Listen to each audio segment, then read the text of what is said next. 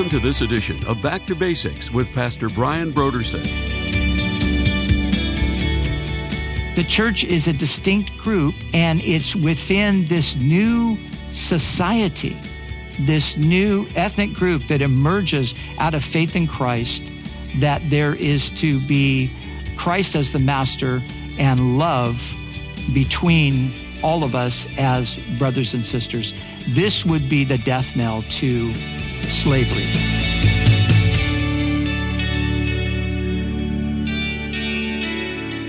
Today on Back to Basics, Pastor Brian continues his study in the book of Colossians. Join us as Pastor Brian concludes his teaching on Colossians chapter 3, verse 22, in a message titled, The Bible, Christianity, and Slavery.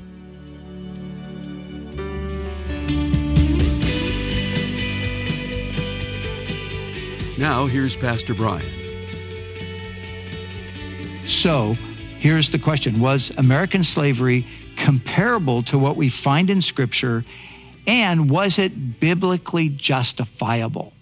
And the answer on both counts is no. It was not comparable to what we find in Scripture, as we'll see in just a second, and it was not biblically justifiable, even though people sought to use the Bible to justify it, and we'll address that in a moment. But let's look at certain aspects of the American slave trade.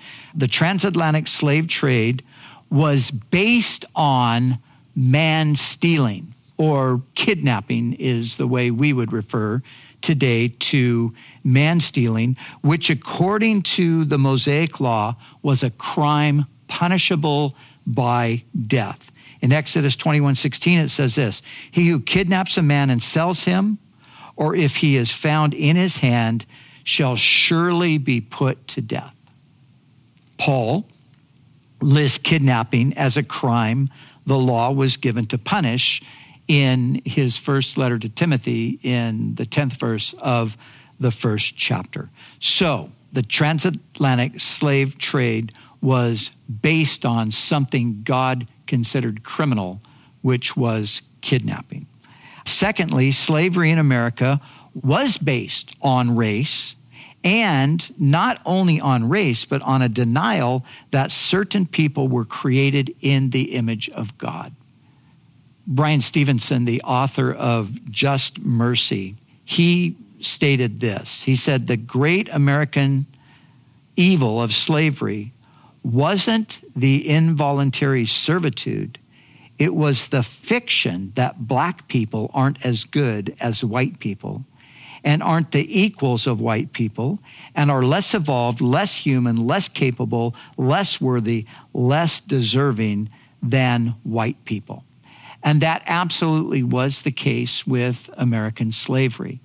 It was that there was a sense that there was an inferiority, that the Africans were in some way inferior to white people and were to some degree subhuman. This is a fact. And so nothing in the Scripture, as I said, ever points to the slavery issue as having anything to do with race or anything like that. And then thirdly, American slavery is often referred to as chattel slavery. And chattel slavery, although there was an aspect of chattel slavery in the Greco-Roman system, the American version of chattel slavery took it to a new level. Chattel means property. And in the American system, the slave had no rights whatsoever. Zero rights for the slave. They were 100% at the disposal of their masters. So as we've already seen, this was a contradiction of the law of Moses. Slaves, according to the law of Moses, did have rights. They weren't at the absolute disposal of their masters. Their masters had certain things that they had to abide by. So it's a contradiction of the Mosaic law, but even more, it really is a contradiction of the spirit of the gospel. Yet, some ministers of the gospel then and even now insist that antebellum slavery was consistent with Scripture. And there's plenty of historical evidence for this. There are even some, well-known names in evangelical history, unfortunately, who embraced these ideas that there was a scriptural justification for slavery as it was known in America. But it's not that they just did it then. This is still, believe it or not, happening today. Just this past week, I read an article where a Christian theologian is insisting on the grounds of biblical infallibility and the revelatory ministry of the apostles that slavery was consistent with the gospel of Jesus Christ. God help us. I mean, that the fact that there are still people that are trying to insist that this is somehow consistent with the gospel, it's just hard to believe in this day and age that is still happening. But it is still happening.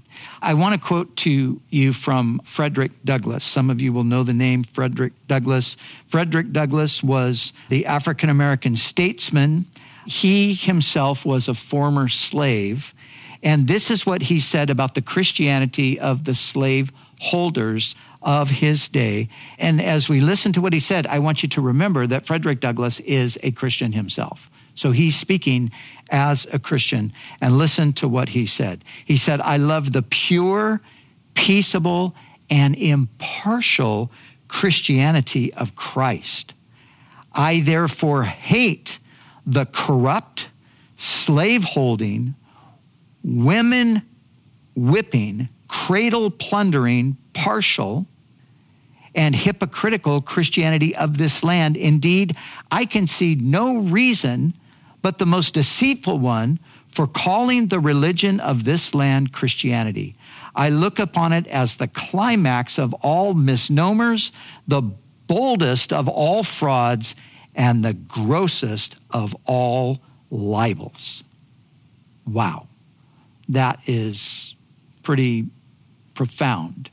And that was the perspective of a man who was a slave, who escaped and was ultimately purchased out of slavery, a man who went on to be a great voice for abolition, a man who President Lincoln consulted with during the time of the Civil War, but a man who pulled no punches when describing the reality of his experience and the experience of the slaves at the time. So American slavery, far from being consistent with the Bible's teaching on the subject, was actually the great national sin of this country, the sin against Christ and humanity, Black African humanity to be exact. So there we have Old Testament slavery, New Testament slavery, and American slavery. So I said earlier that the teaching of Jesus and the apostles actually undermined the idea of slavery. Somebody put it like this, that the teaching of the New Testament was like a depth charge. And you remember maybe from the movies about the Second World War and the submarine warfare, and how the battleships would drop the depth charges trying to destroy these U-boats that were sinking so many ships, and the depth charge would go way, way down into the deep and explode there, and then all of the effects of it would be seen. There was like the aftershocks of it. And that is what has been said about what the gospel has done. So to just summarize it, the teaching of Moses regulated slavery in Israel and humanized it. The teaching of Jesus and the apostles undermined slavery and set in motion its demise. How did the teaching of Jesus and the apostles do that? Well, Dr. Peter J. Williams of Cambridge University gave a tremendous lecture on this topic. And I just want to take the points that he laid out and reiterate them. So he says, first of all, that the first thing was the teaching about loving others as Christ loved us. So when the gospel went forth and the message of the gospel that we are to love one another, that was in and of itself a sufficient message to blow up the foundation of slavery. And here's an interesting and a very tragic bit of information about what was happening during the time of slavery in this country. Believe it or not, certain Christians understood the ramifications of the gospel in regard to slavery. They understood that if a slave became a Christian, they would be obligated to release that person, because as a Christian, you could not hold your brother or sister in a state like that and require that kind of thing from them. They understood that. And some, even with that knowledge, they discouraged evangelism among the Africans. Because if these people come to faith, then we're going to lose them as slaves. So they insisted that they shouldn't hear the gospel because they didn't want to be put out of their workers in case they came to Christ. So they understood the ramifications of love one another as Christ loved us, that it in and of itself would bring the end of the slave situation. So that's the first point. The second point that he makes is that of brotherhood. You see, in the ancient world, like in certain parts of our world, society was so stratified, it was so divided and segregated that your brother was literally only your kin. Those were the only people that you would consider in that sort of a way.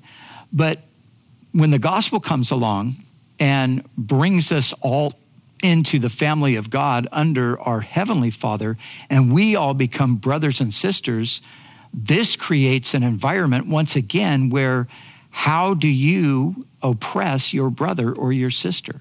That's just not done. So think of it as a congregational gathering in the first century, and there you have people who are slaves, you have people who are masters, but the overall message is that we are all brothers and sisters. Brothers and sisters are seen as equal before the parent, right? So it was the teaching about this familial thing that God was doing in bringing together a new family. This was also an undermining factor. And then he brought out something that I never thought of before, and it's pretty fascinating. He brought out just the idea that we have in Scripture of greeting one another with a holy kiss. Now, I think oftentimes in our day we look at that and that's not our custom. So, sometimes we might joke a little about it or something like that. But Dr. Williams, he said this was very intentional. And again, this was a breaking down of the natural divisions that had developed in a society. Because the last thing you would do was cross a social barrier to give someone a kiss. This was unheard of. This is like in the military, this would be like the upper ranks fraternizing with the privates and the corporals. That doesn't happen. They're kept separate. But the holy kiss would actually cross again those barriers, and it would be through the holy kiss that the message of equality would be being spread. And of course, Paul's teaching and the teaching here in Colossians that we looked at, bondservants, obey your masters in all things. Masters, give your bondservants what is just and fair. The apostles taught an equality among masters and servants. They understood clearly that they had an equal standing before God, and this again would prevent them from ultimately holding on to their slaves. And then over the whole thing, Jesus was Lord. Jesus was Lord over the people of God. Now, Jesus is Lord. The word Lord is the Greek word kurios, And that word also easily could be translated master. So when the congregations would gather, they knew that they were gathering to worship and to serve the master. So if you're a master, you know clearly that I have a master. And my master is also the master of the slave next to me. So the whole dynamic is being changed. And Peter Williams goes on and he concludes with this. He says, the apostles and the early Christians can't abolish slavery. They are not in a political position to do that. But what they can do is start a new society, a new ethnic group. They started a new society where everyone is free from sin and slaves of the best master there could possibly be, Jesus Christ. You see, we forget this, but the church is a distinct people group as far as God is concerned. There's Jews, according to the scripture, there's Jews, that's a people group. There's Gentiles, that's the larger nations. And then there's the church. The church is a distinct group, and it's within this new society, this new ethne, as the Greek would have it, this new ethnic group that emerges out of faith in Christ, that there is to be Christ as the master and love between all of us as brothers and sisters.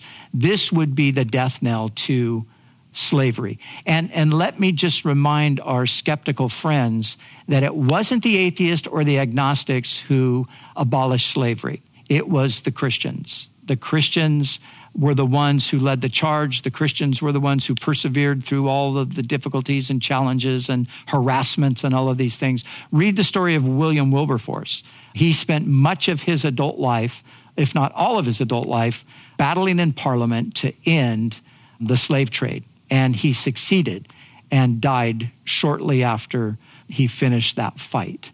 And so that was true in Britain, and that was true in the United States as well. You think of a woman like Harriet Beecher Stowe, who wrote the book Uncle Tom's Cabin. And of course, this book would be the book that would shed light on just simply on the humanity of the Africans and garner the sympathy of many people, then would actually lead to the Civil War. And Abraham Lincoln acknowledged this small woman as the small woman who started this big war. And so it was through Christians that slavery was abolished. So here is my final point, and I want to make it in the form of a question. Is the gospel good? Because that's what we're talking about, and that's what's being challenged. And that's what we're hearing in the culture by so many today. And Sam Harris is just one voice. We could have found many others echoing the same thing. Is the gospel good? Well, here's what I think is the greatest testimony to the goodness of the gospel, to the reality of the gospel, to the goodness of Christ, despite all that we've talked about and all of the negativity and the misrepresentation that has come down through the ages from Christians, sometimes from church leaders. I think the greatest testimony to the gospel being good is the African-American testimony. The African-American testimony bears witness, because here's the irony in it all. The irony in it all, like we saw with Frederick Douglass, they rejected the hypocritical Christianity of the slaveholders, but they saw beyond it, and they could see that Jesus Christ was not anything like was being represented by the slaveholders. They could see through it. And Jesus became the hope of these people. The African church was birthed out of, the black church that exists today was birthed out of faith in Christ despite the ill and brutal treatment of people even in the name of Christ. That is the most amazing thing about it. Frederick Douglass said this, I'll quote him again. He said, "In Jesus Christ, I finally found my burden lightened and my heart relieved. I loved all mankind, slaveholders not excepted, though I abhorred slavery more than ever. I saw the world in a new light, and my great concern was to have everybody converted." So despite what he saw, he met Christ, and he knew that Christ was true, and he knew that Christ was the Savior, and he embraced him as the Savior. Josiah Henson is the man that Harriet Beecher Stowe had in her mind when she was writing the story, Uncle Tom's Cabin. He was the slave that she had in mind. And here's what he said about Jesus. He said, "Oh, the blessed and sweetness of feeling that I was loved. I would have died that moment with joy and kept repeating to myself, the compassionate Savior about whom I have heard loves me." So that's the reality. And the testimony of the Black church, the testimony of the multitudes of slaves who found refuge in Jesus despite the abuse of their so-called Christian masters. This is a powerful evidence to me that the gospel is everything it claims to be, that it is good, that the Bible's teaching is good. You see, Frederick Douglass read the Bible. He saw the Jesus of the Bible, and he understood that what he was seeing was not a representative of the Jesus of the Bible. And so today when we hear things like what Sam Harris and others are saying, let's make sure that we don't just take what they've said and conclude that that's the final word on it. Go straight to the text itself. And as we've done today, I know it's been a bit of a lecture more than a sermon, but we've walked through and answered the objections. We've shown that Old Testament slavery was different than what we commonly think about as slavery. We've seen that it wasn't the ideal situation. It was never intended to be. It was intended to regulate for a period of time. And we see that the New Testament, the teaching on the relationship between slaves and masters, was necessary because of the cultural context. It couldn't be otherwise at the time, but as we've seen, the very gospel itself and the love of Christ and the fellowship that he brings to us as brothers and sisters, that was the dynamite that would strike at the foundation of slavery and ultimately destroy it.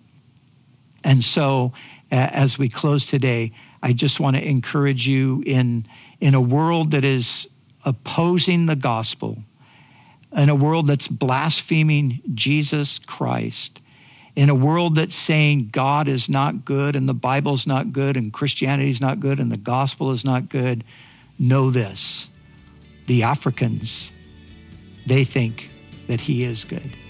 The African Americans, the Black church, they disprove the rhetoric of these skeptics.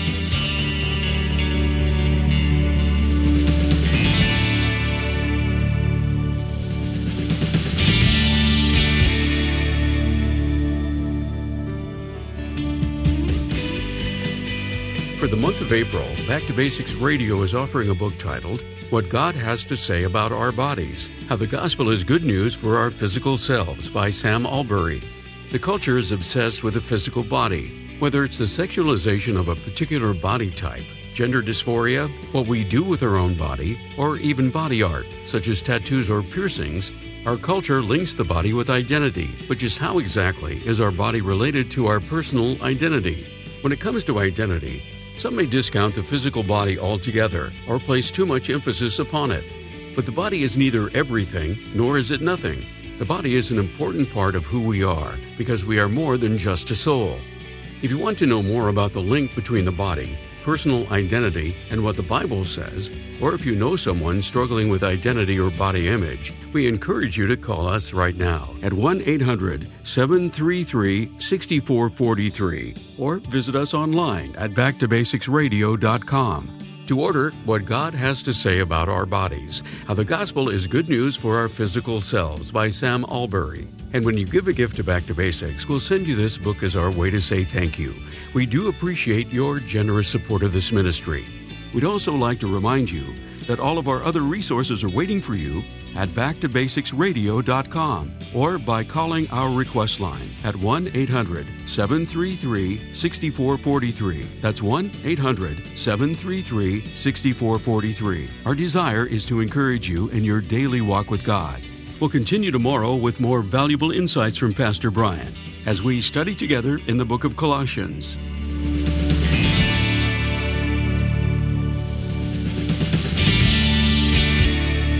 Back to Basics is the preaching and teaching ministry of Calvary Chapel, Costa Mesa, California.